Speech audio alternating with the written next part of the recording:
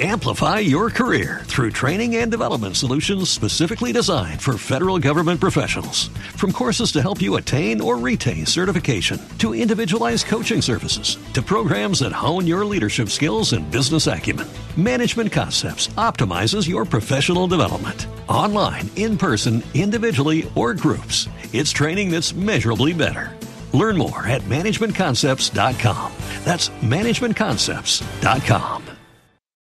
Amplify your career through training and development solutions specifically designed for federal government professionals. From courses to help you attain or retain certification, to individualized coaching services, to programs that hone your leadership skills and business acumen, Management Concepts optimizes your professional development. Online, in person, individually, or groups, it's training that's measurably better. Learn more at managementconcepts.com. That's managementconcepts.com. Amplify your career through training and development solutions specifically designed for federal government professionals. From courses to help you attain or retain certification, to individualized coaching services, to programs that hone your leadership skills and business acumen, Management Concepts optimizes your professional development. Online, in person, individually, or groups, it's training that's measurably better. Learn more at managementconcepts.com. That's managementconcepts.com.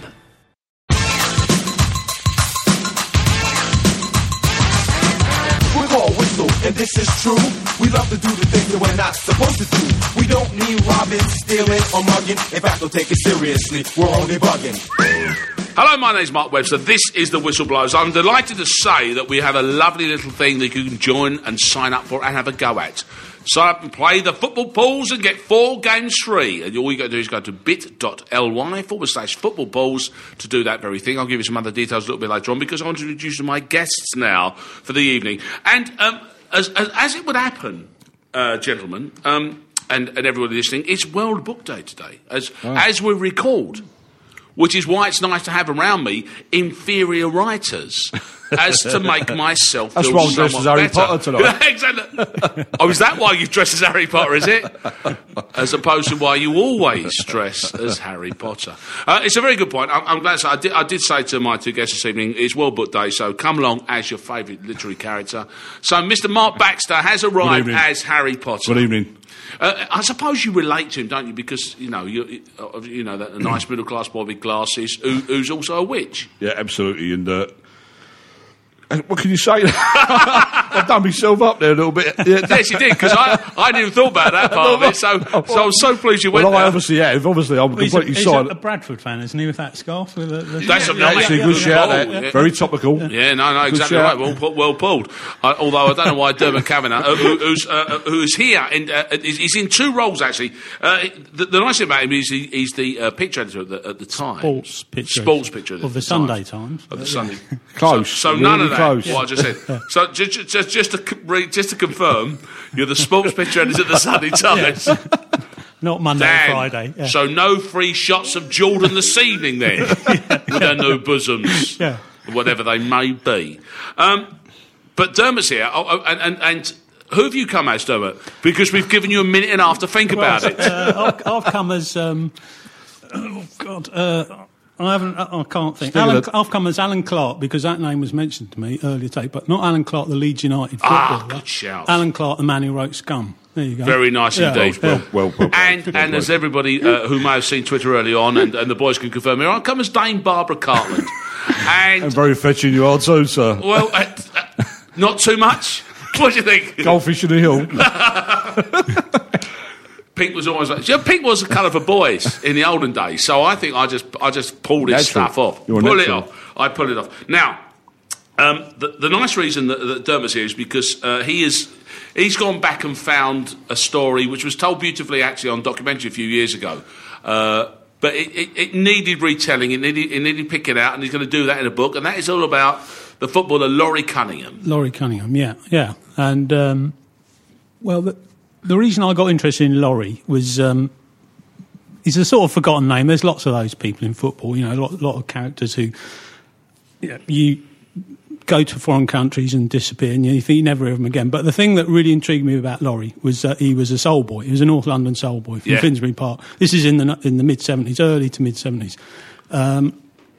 And there's a whole, I think, sort of fascinating history of London that all bubbles around that, you know, the clubs, the dancing, the fashion, the whole youth culture, which hasn't really, to my mind, been properly documented. It's been done in various versions. So you're putting him you're slapping him in the middle of that for the story. Yeah, that's the idea. Yeah. I mean, he was a lot of people know his story, especially with that documentary. He's a fantastically talented footballer. Yes. Arguably the first black footballer to play for England in 1977 and the under 21s, went to Real Madrid. So he's got a fantastic footballing story, but his social story, if you want to put it like that, is equally fascinating. We'll talk about that a little bit more detail. And in fact, if you follow it on Twitter, you'll see, I think, pretty much the photograph that inspired it. It's a thing that we can't do very well on the podcast here, but Max, as well, you know, you've seen the picture. Yeah, this wonderful. may be the greatest photograph I've ever seen of a footballer not in football kit. It's not a footballer. It's a guy on the street with an amazing suit on. I mean, the fact that he played for Real Madrid at the end of it, and the fact he stood on the centre spot of Brisbane Road at Orient when he signed his professional deal. Exactly, unbelievable. And yeah, I mean, he's one of those names that, as Dermot said, it's been sadly forgotten in some ways and certainly undervalued.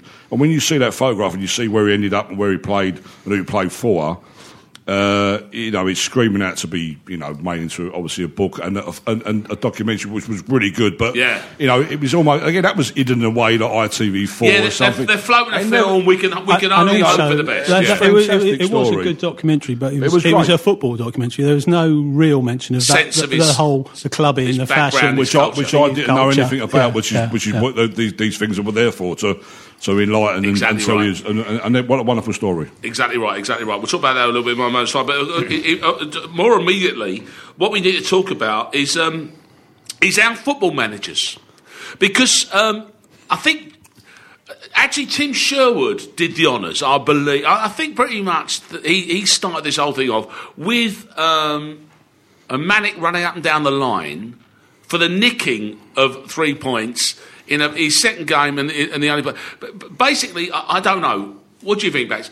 A little bit too previous with the over celebrations. He looks like he's about to explode most any second. So when they got the pen and obviously scored the pen, he was unbelievable. I mean, of the pressure or the stress he's put himself under, I don't know.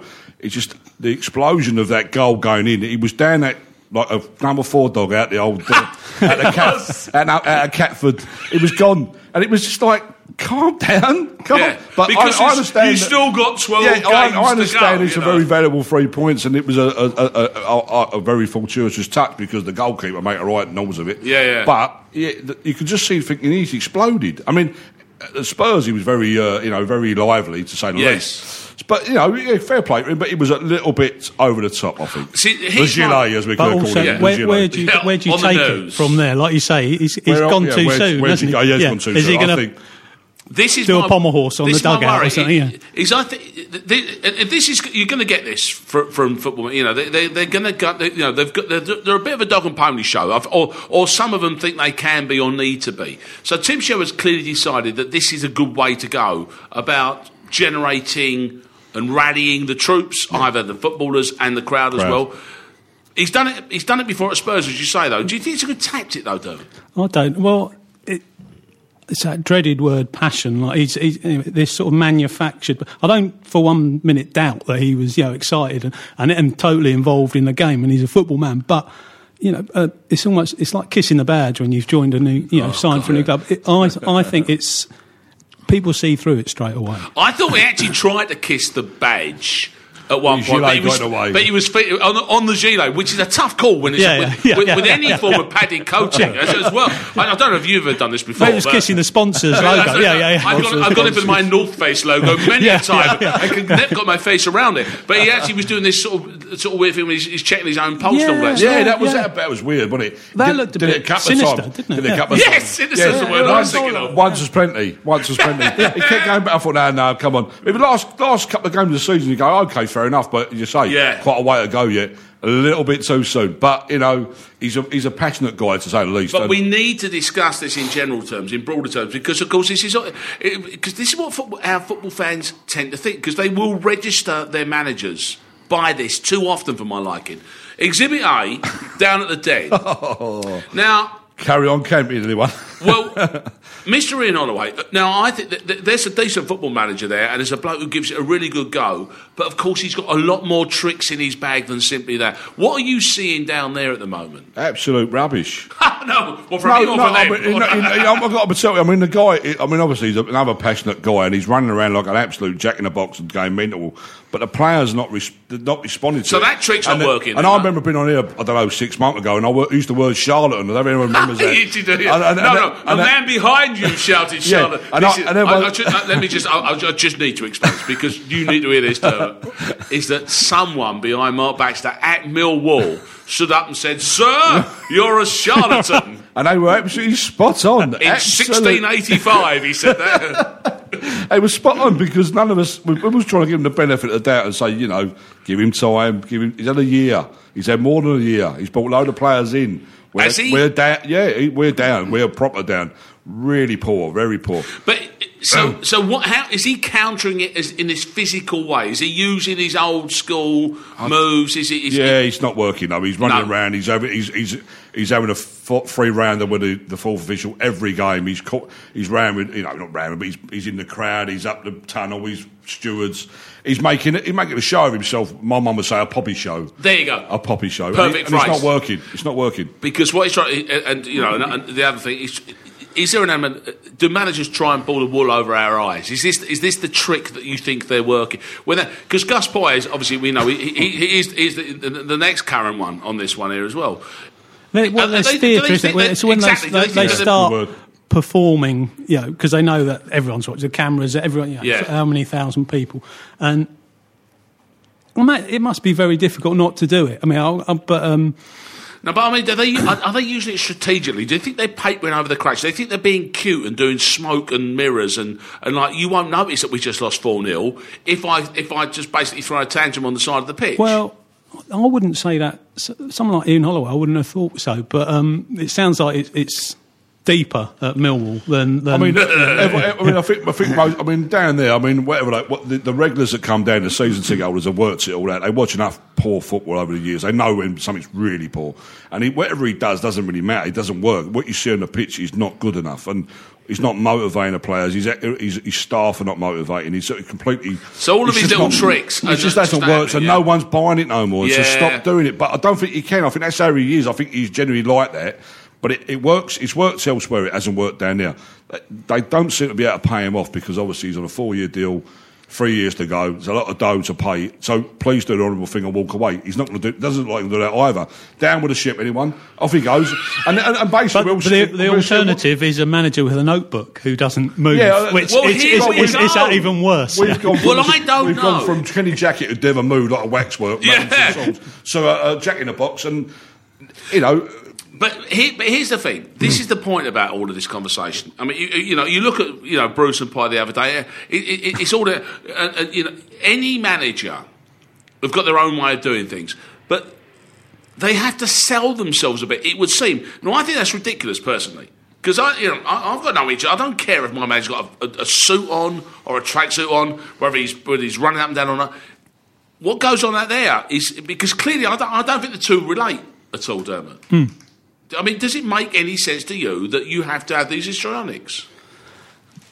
No, but it's probably, I don't know, I haven't really thought about it in enough detail, but the fact that everything is televised now, your reaction is straight on YouTube, is straight on TV, so maybe there's subliminally, so therefore you're not they're reacting. thinking you don't care enough, so it's this whole passion thing again. Are you talking about Nigel Pearson, aren't you? Of course. And his entire rites of passage that he's gone through this season. I don't remember Brian Clough particularly being that animated. Towards the end he come on and give someone a right hand, didn't he? But how much money would you pay the full official to get away of it took a lot to make Brian Clough put his red wine down and then come out that bitch and slap someone. How much money would you pay the full official to get away of Bruce and Pye overnight? That would have been perfect. Go on. Sort it out. This is Sunderland. This is Sunderland Hole. Let them have a go. Also the other angle. Set the circle. Go on, get in there.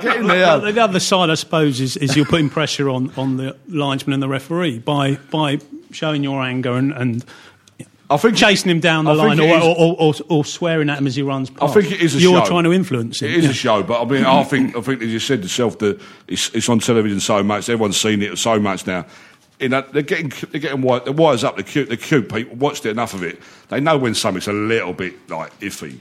And in the day, as you said, it's on the pitch. What goes on the pitch, the rest of it is it's pantomime. It's pantomime. So Brentford. So you've got the leading manager, Mark. Yeah. Which of course it's a bit swapping of language from him. Body language. He's relatively contained. I mean, he does what you want. He shouts from the line. He touches on, like, consults with David Weir, his assistant, but he doesn't write them down the line. He doesn't do all this histrionic. I've never seen him shouting at the ref, or trying to collar the linesman. I think he's sort of slightly more considered than Steady that. Eddie, then. Yeah. Well, yeah, but responds to the crowd when they sing his name. He turns around and claps, which is always good. Not all managers do that, do they? Yeah.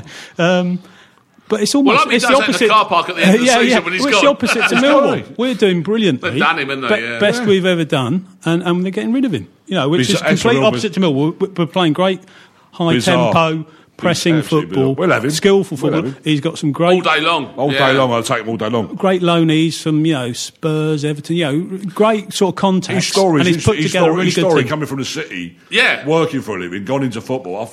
It's a great story. He's actually seen the reality of what everyone else is going through. You mean that book is written from suit to tracksuit? Which I just obviously But he's been, on World Book Day. That's what I'm writing the Mark Warburton story. Come dressed as Mark Warburton. Also, the dreaded European model was mentioned by the owner. Do we hate this? Do you hate that then?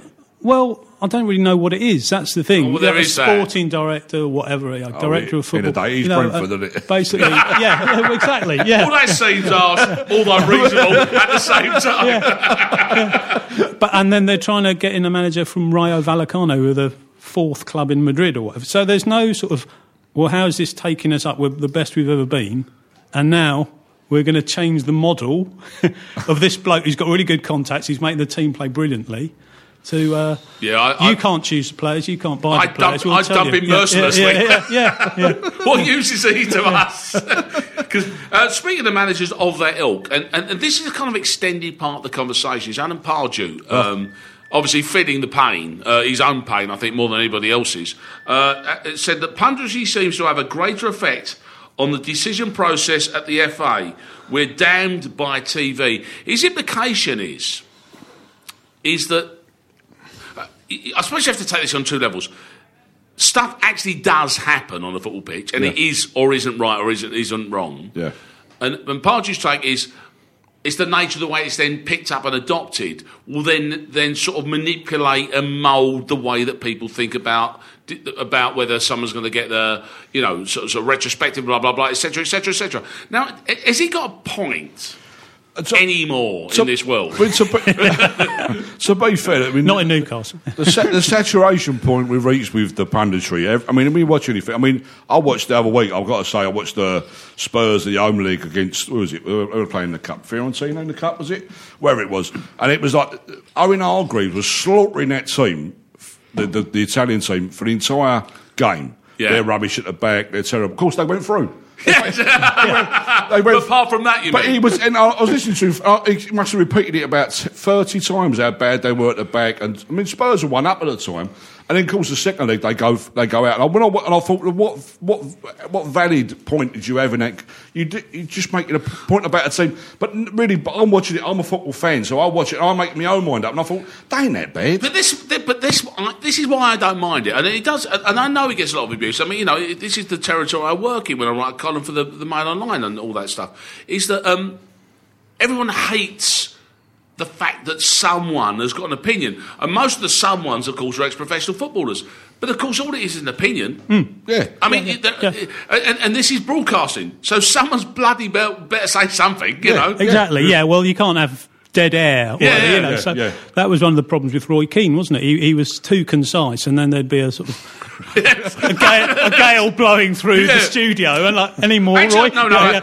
I think what happened, you'd see those dark clouds actually closing behind the stadium, and his eyes would glow red. Yes, you're right, and I mean, I don't know, what was Pardew talking about, a specific incident? He was the Jednik elbow, and I think what he said is that it was that his previous had been focused on.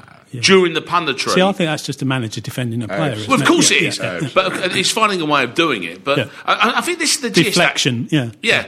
But there is an element of this which worries me, is that how the hell did Wes Brown get off of a card that Roger Rees said he saw him foul him? Then it goes to the tribunal, and the tribunal overturn what is apparently the only thing that's sacrosanct in this entire procedure, which is what the referee says he sees. Wes Brown gets off, and so does John O'Shea, who actually committed the foul in the first place.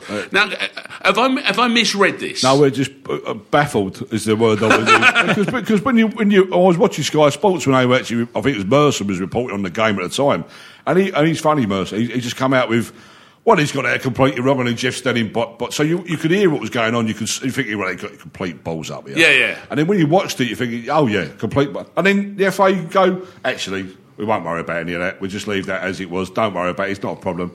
Then you're sitting there thinking, what happened there? The whole thing is, there's a million different views on one incident now. And but I'll still go back to, you're a football fan, you make your own mind up. I don't really get influenced by Jamie Carragher or Gary Neville or anybody. I mean, when I saw the Jednet, I didn't know anything about that till today. And I watched that. Come on. Shut up, yeah. It's like Jackie Pallow going through it. It's Mick McManus. But if you don't mind. One for the youngsters. Mark's making reference to wrestlers before your time, listeners. Wrestlers before your time. Oh, and from England. English wrestlers from before your time. It's still a big deal, though, because football, it's a whole package. Let's not be stupid enough to assume that football is isolated from the television, like it's isolated from the press. Like the whole thing is a package, which is why it's worth a zillion pound nowadays. Pardew still makes the point, but do you think there's still an element of truth in there? Will they use other people's opinions, or will they be able to simply look at that thing in the cold light of day? I'm not totally confident they do. No, I think anything's possible with the FA, isn't it? And yes. If there's a vested interest, it'll probably vest itself, But is that how you do that? Yeah, well, exactly. Is that the use of the word vested? Yeah. Basically, below the shirt. So I think Pardew probably has got a point in when you view it like that, but and also, don't want to come out in defence of referees, but they are the easiest, softest target, aren't they? I know you're saying they're the ultimate authority on the pitch and all that. You miss it. The FA I don't think, if I was a ref, I wouldn't feel particularly backed up by the FA. No. I think this is the problem because where they're sort of like fudging around all over the place, Mark. What they're also not doing is they're not also just basically making the refs. They're not defending for the hill and saying like, look, here's the problem that they've got. I mean, what they do is, of course, they send some poor sod down to go and hold the ball up at Fleetwood. Yeah, they get a week off. They have a bag. Well, he goes in the naughty corner, doesn't he? Yeah, perceived to be a bad game on the naughty step, and off you go for it. Have a week away. You say a couple of go and think about what you've done. All right, out the spotlight. But I mean, again, I don't know. Everyone's sort of, regularly you want to see the referee to come out and, not say defend himself, but explain what he did, what he saw. I've never understood why they can't do that. Everyone else has an opinion. Pundit, player, manager. Well, to the point where bring the ref out. Exactly to the point where that if they dissected it properly, Dermot, they could actually go. You know what? You're right. Yeah. Well, they're not allowed. They're not allowed. There's this infallibility. They're not allowed to say, "I didn't see it." You can't be that honest, can you? But this is the weird thing. They hide behind the "I saw it" thing. Yeah. But now the Wes Brown thing surely scuppers that absolutely, as well. So that's all over. That's all up the swan. They've got to be given their voice. I mean, in the day, like say the goal line technology now. I mean, everything sort of it's been investigated. Millions of cameras at every game, and the guy that's basically calling all the shots doesn't come out and say anything. No. He does it in a split second. You see 15 replays go, he got that completely wrong. But he never gets ruled out. I mean, obviously, give him his voice. Honest mistake, Gov. I mean, I saw it like this. That's what happened. But then you get slaughtered for 3 or 4 days. The FA get involved, and it's like it's a pantomime. It's a very interesting point because they never acknowledge mistakes. What they do is it's by default, by, as I say, someone waving the ball down at Fleetwood. If you go to American sports, which is a zillion cameras on everything that ever happens, yeah. Mistakes is part. They understand that mistakes are part of the game. Yeah. They correct them as best they can during the course of the game. Absolutely. But then what they also then do is that they don't then go around punishing people because they say, "Well, we're just humans. We all make mistakes." But haven't FIFA just knocked back the video review thing as there you well? go. So they've sucked the joy out of that moment. Well, yeah, but there's all that politics as well. Far isn't too there? sensible. Too sensible. Yeah. Showing it on the camera. So you end up holding a board at Fleetwood, because FIFA won't. It's a no-winner, isn't it? It's be fair. It's a no-winner, isn't it? Really? For the bizarre, I actually quite fancy now, whilst dressed as I am now as Dame Barbara Cartland. I'd love to do that. Run the line at Fleetwood. No, just hold fourth official, dressed as Dame Barbara Cartland, and to bring on to do the subs. You know what? And then worrying for you. I actually see that in my mind. Can you not? Very I can see it in my mind too. Very clear. Yeah. Too clear. Far too clear. And I can't see anyone having any problem with that either as well, Max. But perhaps that's just me. Don't forget our Whistleblowers iPhone app is completely free and just been updated. You get this podcast first, videos and all the archives, plus the latest football news from the BBC, Telegraph and The Guardian. Not the Times. Follow the links. Don't care. Sunday Times. Yeah. Oh, for Christ's sake. Get it right. Come on. Can you imagine the battles? Because this is the weird thing. Most people wouldn't give a monkeys about whether the Times are. But in that building, it's like in it. Man United, Man City. Yes, exactly. It's an off. There you go. It's an off. There you go. The weekends is carnage, isn't it? Yeah. Fancy Dans and Yeoman, Stout Yeoman. Yeah. Who'd have thought? Follow the links from thewhistleblowers.net or find them in the App Store. Pick the bones out of this one, boys.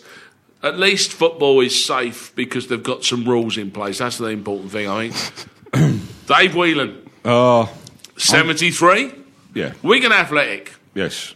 JJB Sports, was it, or the other one? No, JJB. Yeah. It's JJB. Clearly understands people from around the world and has names for them. Back end of a problem that he's at the club with a manager that's had problems elsewhere. Has appointed his 23-year-old grandson, David Sharp, as the heir apparent. Now, when I first read this, it just said grandson, and I know on Twitter I said he's been given Wigan Athletic and all he wanted was an Xbox. And I thought it was quite a good joke. Yes. Except for you, yes. And thank you, Mark Baxter. Except, of course, we aren't talking about a 20-year-old man who went to Oxford but didn't finish his business studies. So perhaps he does want an Xbox. So perhaps it was actually a bit closer to the truth. I can't. It's a little bit of a sort of existentialist point about this here. I always feel like I'm having to go at Wigan supporters when I have a go at Wigan because there's a Premier League team at 12,000 homes. I'm not having to go at the people that went. Yeah.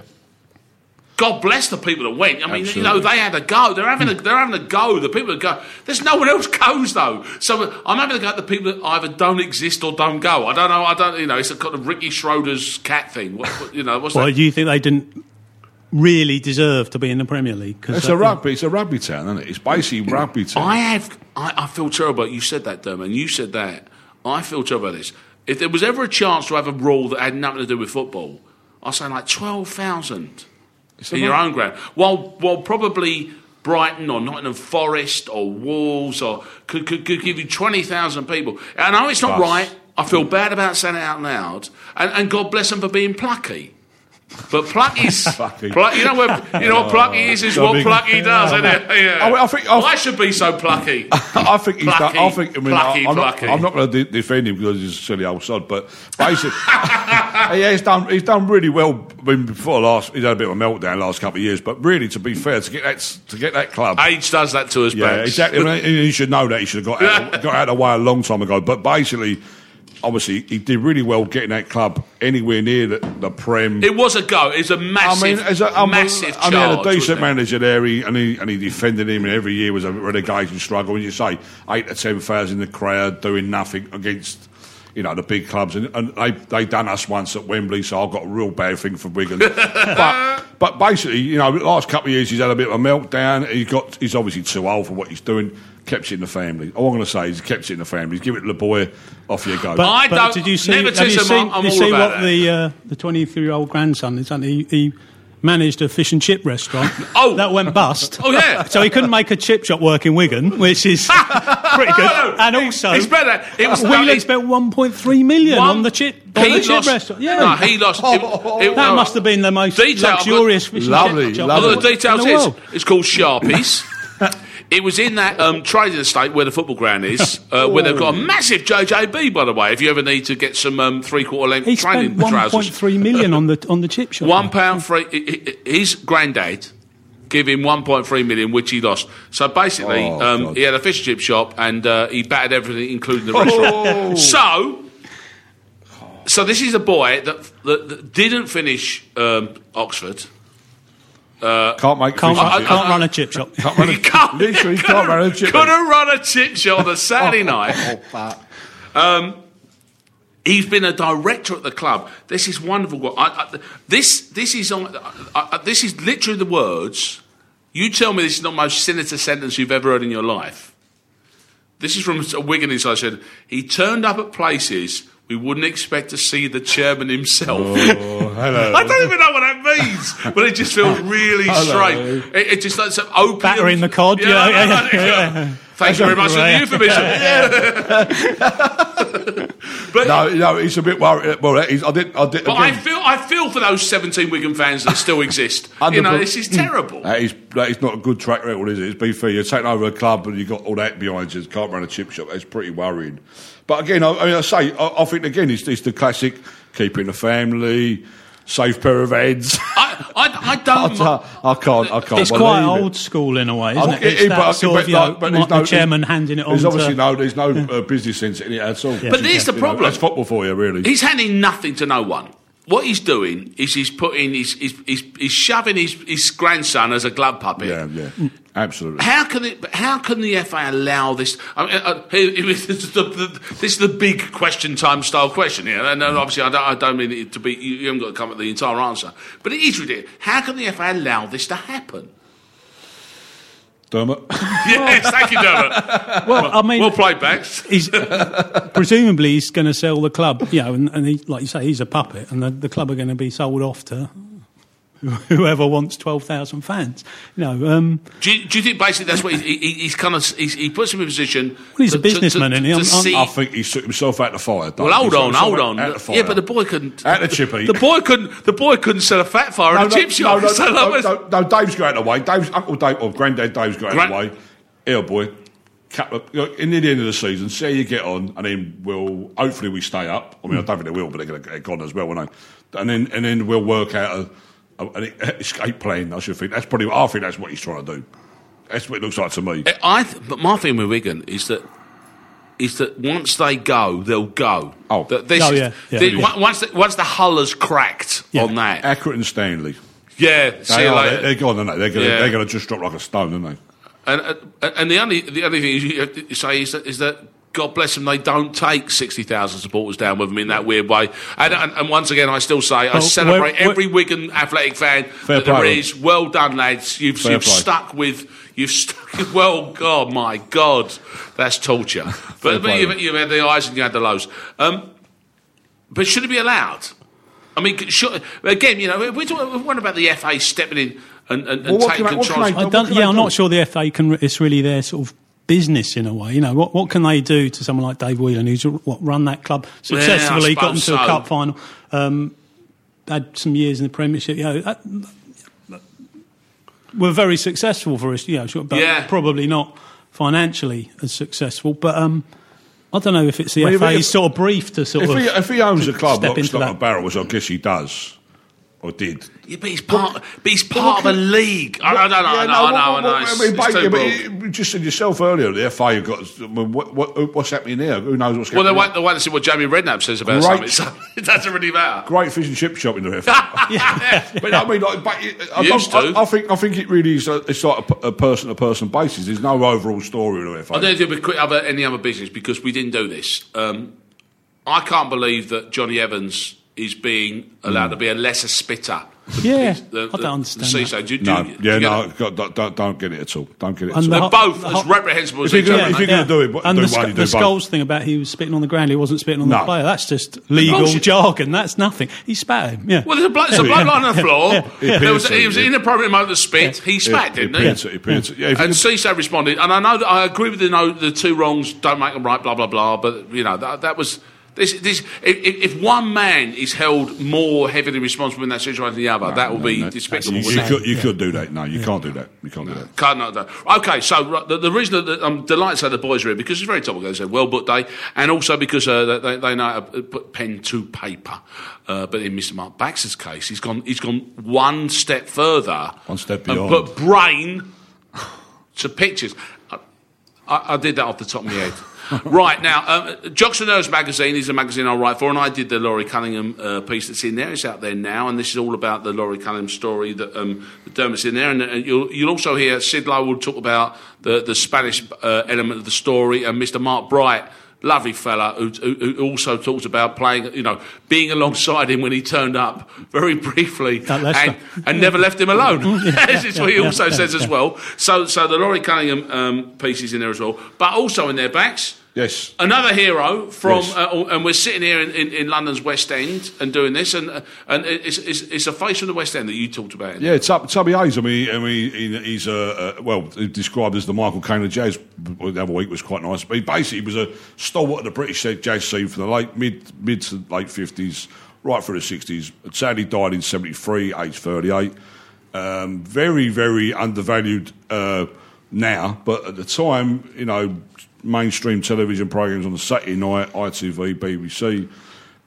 So he was the face of British jazz, really. And then, sadly, like a lot of these guys, get onto the... Almost Laurie Cunningham style goes missing. In a funny way, there is quite a comparison between that sort of... the absolutely brilliant at what they do, and then just disappear between the cracks. I mean, obviously, Laurie... And die quite young as well. 33. Cunningham was 33. 33, that's unbelievable. But 38 to Tubby, and then he's forgotten for many years. I picked up on it through a couple of compilations in the 80s when I was trying to, recreate Absolute Beginners in my brain, which is, another story. But started going down Ronnie C. Miles Davis, and that world was amazing. But Tubby never left me for some reason. I don't know why. Then I got into this mad world of show, and then I started doing books and stuff, and I wanted to write a book about something. Someone's doing it, Simon Spinett, and he'll do a great job of that. So I thought the next thing is film. If only I'd known how tough it was. But here we go. I'm not looking for anyone's sympathy, but believe me, and you ain't kids, getting that. just say no. But no, it's been tough. Step away from the documentary. Yeah, it's been tough, but it's been very educational, and I think we'll do a great job when we finally get there. And I'm hoping to have it out this year. Well, we will have it out this year. £10 under the counter, if nothing else. Very nice. So around summertime, we look out for the time. Yeah, late summer, yeah. Nice. And I think are you targeting now something at the back end of the season as well? Yeah. Well, there's also but there's an exhibition, isn't there? Yeah, an exhibition in where Laurie grew up was Finsbury Park, and there's a good little theatre there that opened a couple of years ago called the Park Theatre, and they're going to put on a photo exhibition about him in September. Wonderful. Between September and November. So there'll be some unseen photos there and a bit of clothing. So it should be a good... These guys need celebrating. They do. A pair of them need celebrating. We've forgotten too quickly. They've disregarded too quickly as well. Too right as well. And of course, if Laurie was around nowadays, he'd be dancing to Tubby. That's the thing. No doubt about it. There you go. Gentlemen, thank you much indeed. That was the Whistleblowers. Thank you very much, sir. Sports Social Podcast Network. Amplify your career through training and development solutions specifically designed for federal government professionals. From courses to help you attain or retain certification, to individualized coaching services, to programs that hone your leadership skills and business acumen, Management Concepts optimizes your professional development. Online, in person, individually, or groups, it's training that's measurably better. Learn more at managementconcepts.com. That's managementconcepts.com.